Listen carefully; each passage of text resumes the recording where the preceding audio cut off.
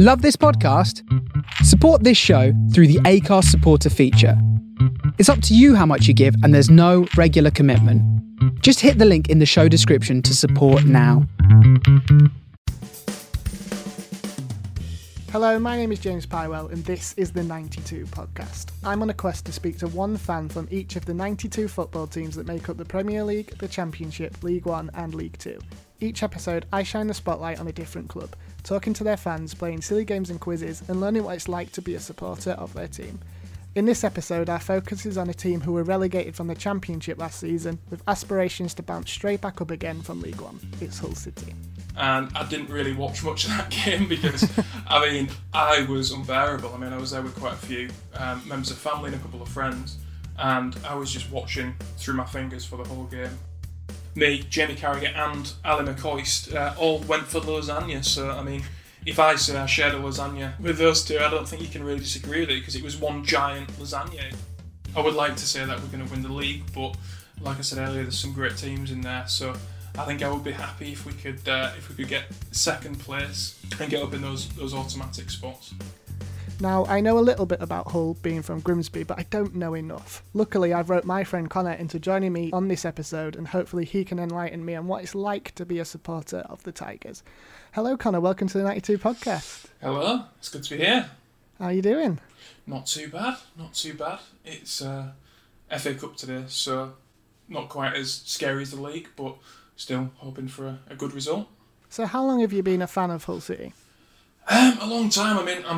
I'm quite ashamed to admit that as a kid I was actually a Man United fan. I actually asked my mum at one point if I could... Well, I haven't got a nickname, which you'll know about me, and I asked my mum if I could have a nickname and if it could be Paul Scholes. So that was me as a kid. And I think I was probably around maybe 12 years old, and my mum used to have a season ticket for Hull and go with my brother, and I think my brother was he was 5 years older than me, so as he sort of started going out with his friends and things, sometimes it wasn't cool to go to the football with his mum, so I started taking his place for a few games, and then slowly just ended up having a massive love for Hull City, and from then I think after that season it was then me that got the season tickets, and started going with my mum. After that, I think it was probably a good 5 or 6 years that I had a season ticket. I then started working a lot of weekends and things as I got into work and had other commitments and things. Went obviously through university. I was in Lincoln, so couldn't get back for the games, which meant I didn't go as much, but then I always made sure I listened to the games on the radio and stayed in touch with it as well. So yeah, I would say I've been a fan for quite a long time, really. So you mentioned that you went to Lincoln for university. Were you a little bit like me, where obviously I support Grimsby Town? I went to Sunderland University, and whilst I was there, I watched a lot of Sunderland games. Did you watch any Lincoln games at all? I didn't. It was something I always... it was one of those where me and my friends would always be like, oh, we'll go to the game this weekend. We'll go check out Lincoln, because, a lot of my friends were football fans, and obviously we're all missing going to the games of our home teams. And it just never happened. It was a weird one, and I hate to say it now, looking at the League One table, but at the time it was almost like, because we were in that stage sort of back and forth from the Championship and the Premier League, at that time Lincoln was almost below me, which is weird to say now when you look at the league table, and I would say Lincoln are definitely one of our the teams that we need to be beating this season. We need to get some points to go against them, because they're going really well, and they could be quite a challenge this season, and they could be beating us to an automatic spot. So it's quite embarrassing to think. At the time I thought the level of football wouldn't be quite up to scratch, but now I think they're playing some really good football, and in a few years there's no reason, if they keep going the way they are, why they couldn't end up having a decent season in the Premier League potentially. To be fair, obviously being a Grimsby fan myself, I wouldn't want to go to any Lincoln City games either, so I don't blame you for not going, really. So going back to Hull City and games at the K-Com, have you been to many games there? Yeah, so my very first game was actually at Boothby Park, and I'm glad I got to experience that. I was very young at the time. I wouldn't like to guess at how old I was, but this was pre obviously season ticket time. But yeah, it was one of the last games at Boothby Park I went. I can't remember the score or who we played, but I do remember it being a great atmosphere. Like I said, I probably had a season ticket for the KCOM at least 5-6 seasons maybe. So yeah, I had some good times there. Obviously, I mean, it's a shame I don't get to go as often in recent times, but I mean, at the same time, I mean, the last couple of times that I have been, it's quite a shame to see that the attendance isn't quite what it used to be. And I remember the few seasons in the Championship leading up to that first Premier League season. The atmosphere was incredible. We were maxing out the stadium every week, and obviously now I'm not going to go into the politics of the club, but just a few issues. The attendance has dropped a little bit, and it is a shame to see that. You said that you've been to maybe just one game at Booth Ferry Park, but like, how does that atmosphere compare to the much bigger stadium of the KCOM? I don't know if it's just because I was really small at the time, but it felt like I was just surrounded by so many people. I mean, obviously when you're a kid and you're in a busy area like that, it does feel like that. But it almost, from what I've got an image in my head of what it looked like, and from what I remember, I think also, I mean, it must have been standing at the time, if I remember correctly, which also I think obviously now isn't something that we do. If I'm wrong, I don't know if it was standing at the time, but that seems to be what I remember, standing up a lot, unless it was just standing up at half time and having a burger or something. But like I say, I was quite young. But yeah, the atmosphere I seem to remember being fantastic, and even at such a young age, I think that was probably something that stayed with me. And when the opportunity came to start going to the football with my mum, obviously at the KCOM, I think it was probably a memory that made me think, oh yeah, actually I would quite like to go back again and get involved with the club. So a much bigger stadium, of course, is Wembley, and I know you've been there a couple of times. What was that experience like? Oh, it was incredible. It was when you first walk out into that stadium, especially obviously coming from, I mean, to be fair, the KCOM is a nice stadium. It could be a lot worse, and I've been to a few worse stadiums, but I mean, it really hits you when you first walk into Wembley. And there's something about, because we got there quite early, and there's something about an empty Wembley stadium as well. Obviously when it's full, it's incredible and the atmosphere is amazing, but when it's empty, it's almost more impressive because you just see the scale of it. Yeah, it was, I mean, to be honest, so I've been to Wembley twice. The first one was the first playoff final, which was obviously incredible, and I didn't really watch much of that game because I mean, I was unbearable. I mean, I was there with quite a few members of family and a couple of friends, and I was just watching through my fingers for the whole game. I mean, luckily pulled my hand away to see that Windass volley, which is something that I will always remember, but it's unfortunate that my Wembley experiences are just taken over by stress and anxiety trying to keep a lead. Or I mean, after we went 1-0 up against Bristol City, after that I just couldn't watch it all. I think I was so scared because from my point of view, I think I was 15 at the time. Obviously been going for a few years, and it was a massive moment for me. But then I was sitting next to my granddad, who was 80 at the time. He'd been going to see Hull City since he was 17, I believe. I think it was, I mean, I don't know if this math works out, but I think it was around 1947 that he started going. So you can imagine some of the stadiums that he'd been to. He used to go home and away with my mum. So some of the stadiums he'll have seen, some of the results, the rainy away days where we're getting beat by non-league sides and things like that.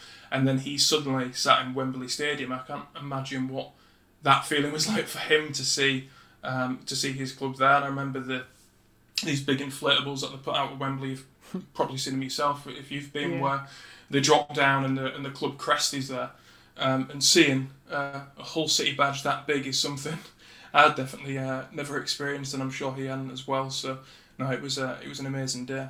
Yeah, Wembley really is one of those magical places that I think every football fan in England should at least get to experience at least once in their lifetime, especially in club football. I mean, myself, I've been, I think it's 3 times now with Grimsby, and each time it's just as magic as it was the time before. So the first time was Bristol City, which obviously we did win, and was definitely the biggest moment in the club's history. The second one I went to was the FA Cup. Obviously, we were in the playoff final again. I wasn't at that game. But yeah, in the FA Cup was the other time, and it made it worse that we had such a good start. I mean, with the FA Cup, as I've just mentioned at the start, it's something that as a Hull fan, you never really think you've got a chance.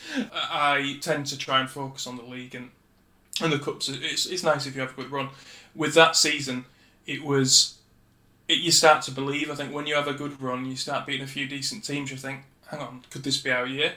I got to Wembley Stadium and I sat down and I still thought we had no chance. You go 2-0 up and you think you've got a chance. And that was the bit that killed me, because you go 2-0 up and it's unbelievable. You beat an Arsenal 2-0 and you think, could we do it? And then you start to believe. And then it slowly starts to turn around and you get beat. That was a heartbreaking moment and an awful journey home. The first one, when you're coming home from on a coach ride at that distance, it's a lot easier when you've won. But when you're coming home after going 2-0 up and then getting beaten in your first FA Cup final, that was hard to take. Obviously, I know a little bit about Hull, obviously, being from Grimsby myself, but would you say that Hull's more of a rugby city? Obviously, it's got two massive rugby teams. It's a weird one, really, yeah, because I think it definitely does take over sometimes, and I mean, I used to go to a few rugby matches myself, and you can see the city's mad for it. Like, the atmosphere at those matches, especially the derby matches, is incredible. So you could argue that Hull is more of a rugby town, but I still think, I mean, the club's a big part of everyone's lives as well, and I think there's a lot of loyal supporters around the city. Sometimes perhaps it does get a little bit overshadowed by the rugby teams, just because it's very rare to have two sports teams that are so successful, I suppose, in the same city. And obviously you've got cities in football where there's a couple of teams. Obviously, I mean, Manchester, you've got a couple of decent teams there, but often they tend to be quite spread out in terms of where they are in the league tables and everything, and in the divisions. So to have two top flight rugby teams, it's bound to obviously mean that the city has got a massive love for rugby, and you find that a lot of young people have to pick a side early on. Whether they get a choice or not, I'm not sure. Often it's whether the family support. If you're East Hull, you're Hull KR. If you're West, you're Hull FC. So early on, they've got to decide which rugby team they support, and with a lot of them, it stays with them, and then maybe that ends up being something that they're then into as they're older. But I definitely think football is massively important to the area as well. You often find that a lot of people are into both rugby and football, and they'll go to as many games the rugby as they can, but also go to the football when they can as well. So let's delve a little bit deeper into some of your own personal memories and any stories that you may have of Hull City. So who are some of the players that have pulled on a Hull City shirt that you absolutely adore? I mean, there's been a few over the years. I mean, going back to around 2002, 2003, when around the time where I was going to a few games. So this will have been, I mean, this was quite early on. So this was probably when I was going to the odd match and starting to get a love for the club. And you're looking at the likes of Stuart Green, Stuart Elliott, some of the players that started to come through who were just really classy players, scoring a lot of goals, playing some really nice football.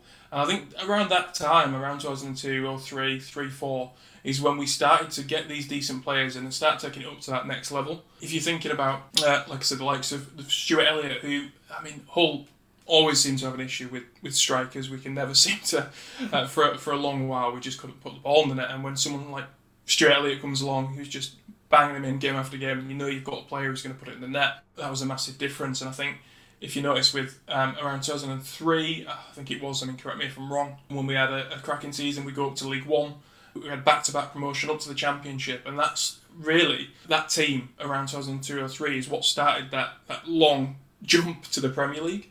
And there was a lot of important players around that time. I mean, Ian Ashby, what a story! Like, starting out in the third division and then ended up captaining the team in the Premier League is a massive achievement.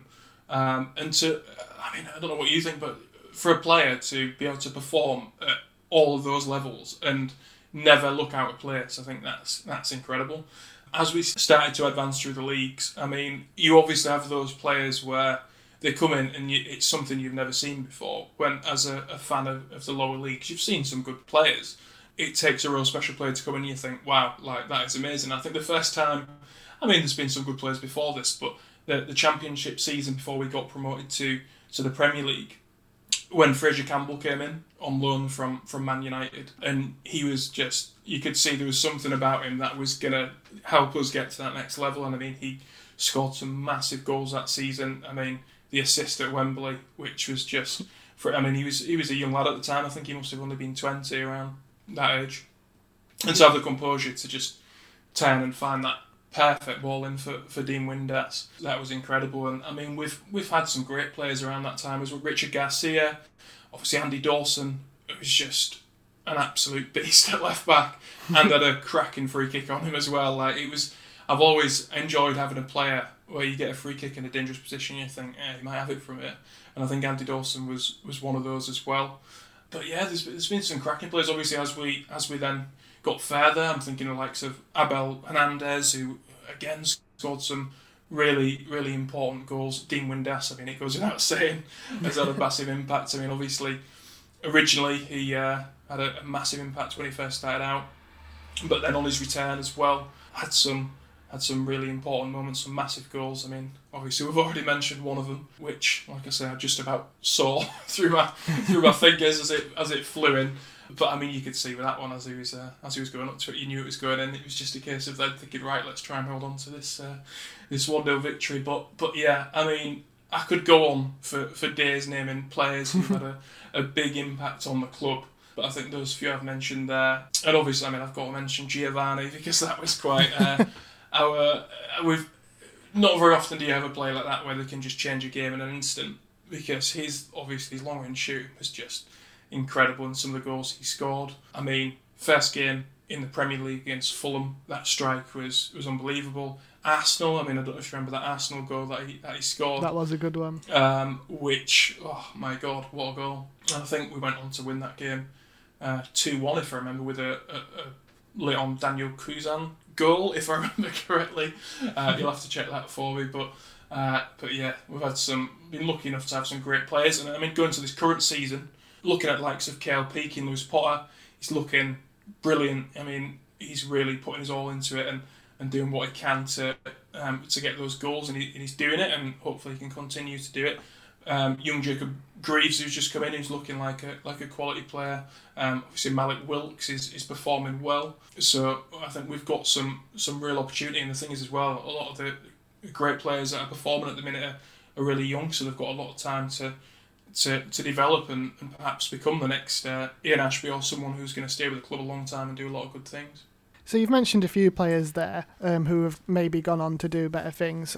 Two names that spring to mind instantly in my head. Obviously, I don't support Hull, but I think the ones that people will be most familiar with are the likes of, Andy Robertson and Harry Maguire, who are obviously playing for Liverpool and Manchester United now. Did you ever see them play? I did, yeah. I was lucky enough to, one of the seasons in the Premier League, to through work be involved with the club, and so I was doing social media updates for every game. So I had a press pass for that whole season, so I got to watch Harry Maguire and Andy Robertson every game for every home match in the full season. And I mean, you could see the quality was there. The difficult thing is, well, I mean, outside of the big boys, if you're a fan of one of those clubs, as soon as you see a player start to perform, it's amazing to see that happening for your club, but there's always that worry that they're going to go on to bigger things. But then, I mean, Harry Maguire was absolutely solid for us. I know he's had his critics at United, but for us, he was unbelievable. You felt so safe when he was at the back. Andy Robertson, again, as soon as you see him, you think it's going to be something special. And it's amazing to see how well he's doing now. I mean, some of the achievements things he's achieved are absolutely incredible. That season, I just remember stood outside after the game. I think I was just waiting for a colleague, and Andy Robertson has just stood there on his phone. And it's just one of those things where at the time you think nothing of it, and then now with what he's achieved, he just seemed really, really down to earth. He was chatting to fans, taking selfies and things, and from what you hear about him now, I think he really is just a really, really down to earth guy as well, who's just got stuck in, worked hard, and I think he deserves to be where he is, and hopefully he'll continue to succeed. I mean, it's going to be a difficult season without Van Dijk alongside him, but we'll see how it goes. So you casually slipped into that little anecdote there that you had a press pass at the KCOM in that season where they were in the Premier League. Any interesting stories from having a press pass? Well, it's funny you should say that, actually, James. Yeah, so there was some really good moments that season, especially obviously in the Premier League. You come across some of the games great. So I remember being sat in the green room, so to say. I don't know if that's what it was called. I've stood there. Phil Neville walks in, which again, as obviously a young United fan, just Phil Neville walking in and sort of I think. The thing is with this crowd, they all sort of know each other. And I'm stood there in a bright orange jacket, oversized, and Phil Neville walks in and sort of half nods as if he's meant to know me, and then realises, I don't know this guy, which was amazing. I shared a lasagna with Jamie Carragher and Ali McCoist, which was quite a moment. Not on the same table. Yeah. I was going to say, you actually shared the same lasagna? So this is how I word it. You see, it's all in the wording. So yeah. There is, obviously this was pre-COVID. There was a big share-sized lasagna. So you always got a drink and a meal before each game. There was a giant pot of lasagna, and you'd go up and say what you wanted, and it turned out that me, Jamie Carragher and Ali McCoist all went for the lasagna. So if I say I shared a lasagna with those two, I don't think you can really disagree with it, because it was one giant lasagna. It doesn't really matter if it was on the same table or if we made eye contact or not. We still shared the same lasagna, and it's a moment that I'll remember. I actually seem to remember that day. I don't think Jamie Carragher was very happy, because I think Liverpool had gone 1-0 down. I can't remember who it was to. So on a different day I might have gone over and said something, but didn't look too happy, so I just left him to it. See, I obviously we're friends, so I know quite a few of your stories. Is it safe to say that having lasagna with Jamie Carragher and Ali McCoist isn't your claim to fame as a Hull City fan? Yeah, so obviously I work for a local radio station, and we'd once played in a charity match against Hull City Legends, which was obviously a massive moment for me. And it was funny because the team we played against, so Ian Ashby was meant to be playing in centre mid. It would have been nice to play on the same pitch as Ian Ashby, but I don't know if you've ever stood next to him. He is a giant of a man. He is absolutely terrifying. So just standing next to him was terrifying, but playing against him would have been something else. So I'm sort of glad he didn't turn up. But in that team was Dean Windass, Nathan Doyle. So funnily enough, I think one of my greatest memories of Hull was the playoff semi-finals in the season that we did get promoted for the first time against Watford at home. So I think it was 2-0 in the first leg. I think we won. I believe Dean Windass scored in that game. I might be wrong. Again, you'll have to double check my my memory. And then we went on to the home match against Watford. Watford get a really early goal, and you go into a game 2-0, you're feeling a bit confident, as in the FA Cup final. We won't talk about that again though. And you're thinking we've got a good chance here. Early goal goes in, all of that goes out of the window. The hands above the face again, and I can't watch. Obviously, we go on to win that game 4-1. And the relief was incredible. Nathan Doyle scored in that game. So, obviously, these two playoff semi-final games are a massive memory for me as a fan. And now I'm going and I'm playing against Nathan Doyle. I'm playing against Dean Windass. Nathan Doyle, I don't know if he's still playing. I think he might have been a free transfer, but looking for a club. But he was still quality. I had a lot about him. Same with Dean Windass. Obviously, I didn't really come into contact with Dean Windass that much because I was playing up front. But I'm happy, and I was captain in that game as well, which made it even more special. And we won. And I got a goal as well. But some of the guys in the defence, obviously, had not been playing for a while, but the brains, they had footballing brains, and they were still really smart. Kept catching me offside. I thought, I've got no chance here. And then late on, managed to get a half volley, which found its way to the bottom corner. And I think we were, because they do a lot of these charity matches, and I think we were the first team to beat them in a while, which was obviously a massive, massive moment. And from going to seeing Dean Windass smash that volley in at Wembley against Bristol City to playing against him was certainly an experience. I was at that game as well, because we obviously work for the same local radio station, but the moment that you scored that goal, it was kind of, for me watching it, it was slow motion. So what was it like for you to score that goal? Oh, the pressure! Honestly, it felt like that ball took so long to get over to me because I didn't feel like I had a good game before that. That the guys at the back, like I said, kept catching me out and outsmarting me all the time. So I didn't think it was going to happen.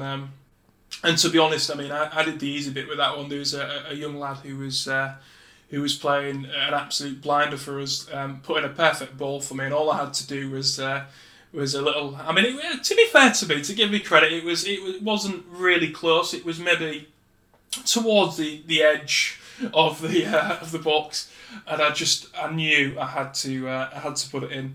And luckily, it just fell right, and the way I hit it sort of bent around the keeper and into the far right bottom corner. Not that I remember the finer details of it or anything, but yeah, it was a lot of pressure, but a massive relief when it went in. I've definitely heard that story numerous times since. So let's now move on to our first mini game. Now this one's an interesting one because you've mentioned your 2 trips to Wembley. But how well can you remember those 2 trips to Wembley? I'm going to give you a choice of either the 2008 playoff final or the 2014 FA Cup final. And you've just got to tell me the 11 players that started that game. So you get to choose which one you do it for. Oh my God. I'm going to go for the playoff final. You have to name all of the 11 players that started for Hull City. Right, okay. So we got Fraser Campbell. Yes. And Dean Windass up front. Yep, correct. We've got Andy Dawson. Was Andy Dawson starting at left back? He was. Sam Ricketts at right back. We've got Mark Hughes centre mid. Brian Hughes, not Mark Hughes. There we go. I gave you a little bit of time to correct yourself there. Yeah, Brian Hughes. Yeah. We've got Brian Hughes at centre mid. Who was he alongside Ian Ashby? Yes. Oh, so you've got your 2 centre backs left, and you've got right mid and left mid, I think. And I'm going to get slated for this with the centre backs, but my mind's gone. Was it Michael Turner? That was one of them, yeah. Michael Turner was one of them, and he will have been alongside. Oh God, it wasn't Wayne Brown, was it? It was Wayne Brown. It was Wayne Brown. Oh, it's all coming back now. Right, so who have we got left? It's your right mid and your left mid, I think. Oh, why can I not remember this? So, right mid. Do you know, as an attacking player, I'm always a massive fan of the wide midfielders as well, and I just, for the life of me, cannot remember who was playing down that side. You are going to kick yourself. I am going to kick myself because I know. So I'm going to go with Richard Garcia in right mid. That's right. Yeah. And in left mid. Come on, this one's obvious. You say that, but my mind is just completely gone. Let's take you back to that day on the 24th of May 2008. In the 67th minute, this player went off and was replaced by Craig Fagan. Not that probably helps. That didn't help at all. That was the worst clue I think I've ever received. Because it wasn't a like-for-like substitution either. Oh. Do you need another clue? Yeah. He wore the number 8 shirt. Oh my God. This is so obvious, Connor. You should be getting this. This is really bad. I'm really going to kick myself, but my mind is just gone. More clues. He was born in Hull. Nick Barmby. Oh my God, how did I forget Nick Barmby? How could you forget Nick Barmby? Come on. To be fair to me, yeah. So who else was on the bench that day? So you had Matt Duke, Nathan Doyle, Dean Marney, Caleb Folan and Craig Fagan. I'm really sorry, Nick. That's disgusting. Call yourself a Hull City fan. That is bad. Right, so moving on to this season then, obviously we mentioned it a little bit at the start, but after Hull's last league game they found themselves in 4th position. Obviously that's changed with some of the midweek games, but what is the aspiration for Hull this season? Is it to bounce straight back up into the Championship? I mean, it needs to be, really. It's obviously, I mean, last season losing Jared Bowen and Camille was just like really made it difficult for us, and it's always going to be tough after that. But I think we've definitely got what we need to get back up there, and I think Grant has a clear sort of vision of what he wants and where he wants the club to be and where he wants to go with it. So we have got what it takes. Obviously, it's just like I said earlier on. I think just a couple of moments where we made a couple of silly mistakes, cost a couple of goals and cost us a few points, and we just need to try and get that out of our system. Because I mean, the first few games, I mean, it took us, I think, 4 or 5 games before we even conceded a goal. To then go to conceding goals again, losing games, and dropping points. I think we just need to try and get a bit of consistency again. And it's gonna be difficult. There's a lot of pressure on the team this season because they're expected to do so well. And I think that's what it is, and it's always going to be difficult. Obviously, the fact that there's no fans at the games as well is having an impact across all of the leagues in many different ways. Because obviously, in a way, there's I suppose there's less pressure because of that, because you've not got the fans on your back if you're making mistakes. But at the same time, you can get complacent because of that. And so that's obviously playing a part in it as well. But we've got what it takes. We've got goals in the team, which, as I said before, is something that we can't take for granted because it's not something we've always had. But when you look at Keane Lewis-Potter, who's scoring, Malik Wilks, Adelukan, who's just come in, who's looking really good as well. McGuinness is definitely capable of getting the goals also. So yeah, I think I would be hoping for at least an automatic spot. I'm not saying we should be winning the league because there's some good teams in there. Obviously, we mentioned Lincoln earlier, who are really strong at the minute. Peterborough coming good as well. Ipswich have had a decent run as well. So I think it's not going to be easy. And I think anyone who thinks we'd just walk it, it's not going to be that easy. But we've got everything we need to get there. And so I'm hoping that if we don't get an automatic spot, we'll have enough to get up through the playoffs. But I think in terms of what the club's ambition should be, I think, and definitely is to go up in those automatic places. Yeah, so looking away from the league at some of the other competitions that Hull are involved in, you're out of the Carabao Cup. You lost to West Ham quite heavily in the third round. FA Cup, as we're recording this, about an hour to go until kick-off where you're playing Fleetwood. And then in the EFL Trophy, you're currently bottom of your group after only one game, granted. But is the league the priority, or would it be quite good to go on a little cup run, especially in the FA Cup? No, I think, like we said earlier, it's a tough one because I think our priority this season does need to be getting back to the Championship. But then at the same time, I think a good cup run is good for the fans. It's good for the players. It gives obviously a lot of the players that maybe aren't making the starting 11 in the league a chance to come through and show what they can do, which can only be a good thing. And it is great if it ends up in a cup final, obviously at Wembley, which obviously that was different times. It might not be the same on this occasion, but I think it's one of those where you do. I think in the situation that the club's in, league will need to be a priority, but there's no reason why we couldn't end up having hopefully a decent cup run in the FA Cup maybe, and I think it definitely helps to build the morale of the team. Hopefully, if we can get a decent result against Fleetwood today, it's not going to be easy. They showed us that in the league, but we can then go on to start stringing a few wins together and going from there, and hopefully end up back at the top of the table. So thinking a little bit further ahead then, as a fan, where would you expect realistically Hull to be in the next 5 or 6 seasons? I think there's a lot of work to be done, not only obviously on the pitch, but behind the scenes as well. I think there's a few things that need sorting out before we can develop as a club and get to where we want to be. Obviously, I mean, every fan wants to see the team playing Premier League football. Whether that's realistic or not at the minute, I don't know. I think we need to be looking at obviously getting back into the Championship. But obviously, if that does happen, I don't think getting straight back into the Premier League is going to be a priority. I think it's about building the base and just, like I say, starting from behind the scenes to on the pitch as well, and just getting a strong team together and then looking at what the next steps might be to maybe get back playing Premier League football again. But I think, to be honest, as a fan, I think it's a lot easier watching in League One in the Championship, because obviously in the Premier League, if you go up and you're not completely ready to be in the Premier League, it can be a difficult watch, and it can be, when you go into the games or when you're watching from home, it can be quite difficult. If you're not quite ready, it can quickly be seen that you're not, and if you then end up with an awful season going straight back down again, money plays a big part in it as well. But as a fan, it's not nice to see when you've got a team like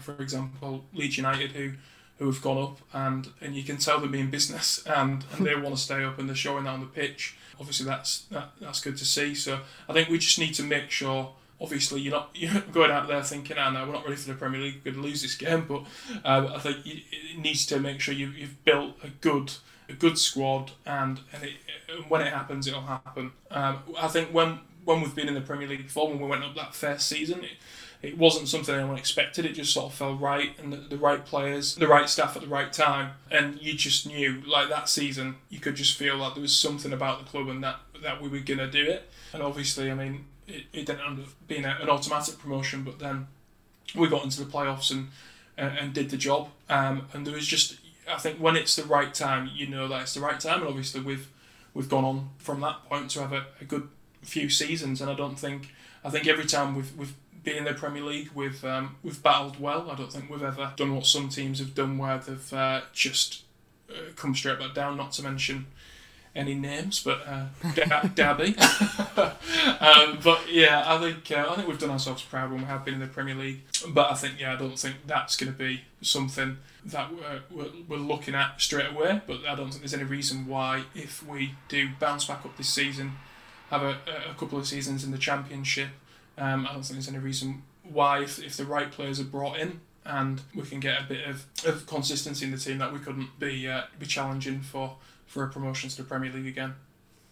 Okay, so if I had to press you for a definitive answer as to what league position you reckon Hull will finish in this season, what would you say?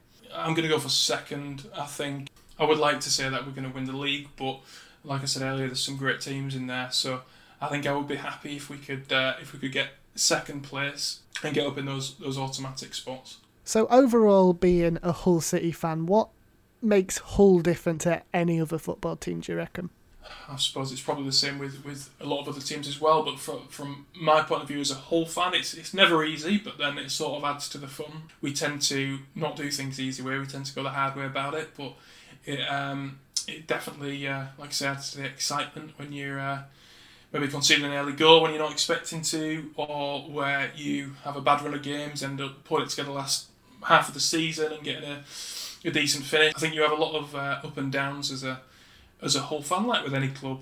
So finally then, Connor, for people that have never been to Hull before, what's the matchday experience like for Hull? What would you say is the ideal pre-match routine? Like I say, it's for me, I suppose I've not been to as many games recently, but basing it on when I was going regularly, I think it's fantastic. When you're walking up to, I don't know if you've done it yourself, when you're walking up to the KCOM, and you're going over the what we call fan bridge, where everyone walks over ahead of the game. I mean, obviously it's not something that's happening at the minute, but that feeling of walking across that bridge with all of the other fans and the anticipation for the game ahead is such an exciting feeling as you approach, and you get a great view of the stadium as you're walking up, and the sound of all those footsteps stomping on the bridge as you're going across, getting ready for the game, I think is a great feeling. The stadium definitely has what it takes to create a great atmosphere. I've seen it myself. Like I say, in that season leading up to the first season in Premier League, the atmosphere was incredible. And I think it's obviously, like I say, I don't want to go too far into the politics of the club, but unfortunately at the minute, because of what's been going on behind the scenes, maybe the atmosphere, obviously pre-COVID, wasn't what it has been in the past, but it definitely has that potential, and I hope that once the club sort of sorts out the issues that we've been having, it can get back to being that place where people go and there's a great atmosphere at every game, and hopefully it won't be too long before that'll happen again. So in previous episodes, we've had a lot of discussion about pies. Do Hull City have any specifically special pies? Do you know, I think a lot of football fans are going to be quite mad at me for this, but oh, no. I love a pie, but I've never been one to go for a pie at a football match. I always usually go for like a burger or occasionally a sausage roll or something like that. I know it's bad. I know as a football fan it's sort of like a rite of passage where you're meant to have your pie, but it's not something that I've really ever had, so I can't really comment on the pies at Hull. I've watched them being eaten.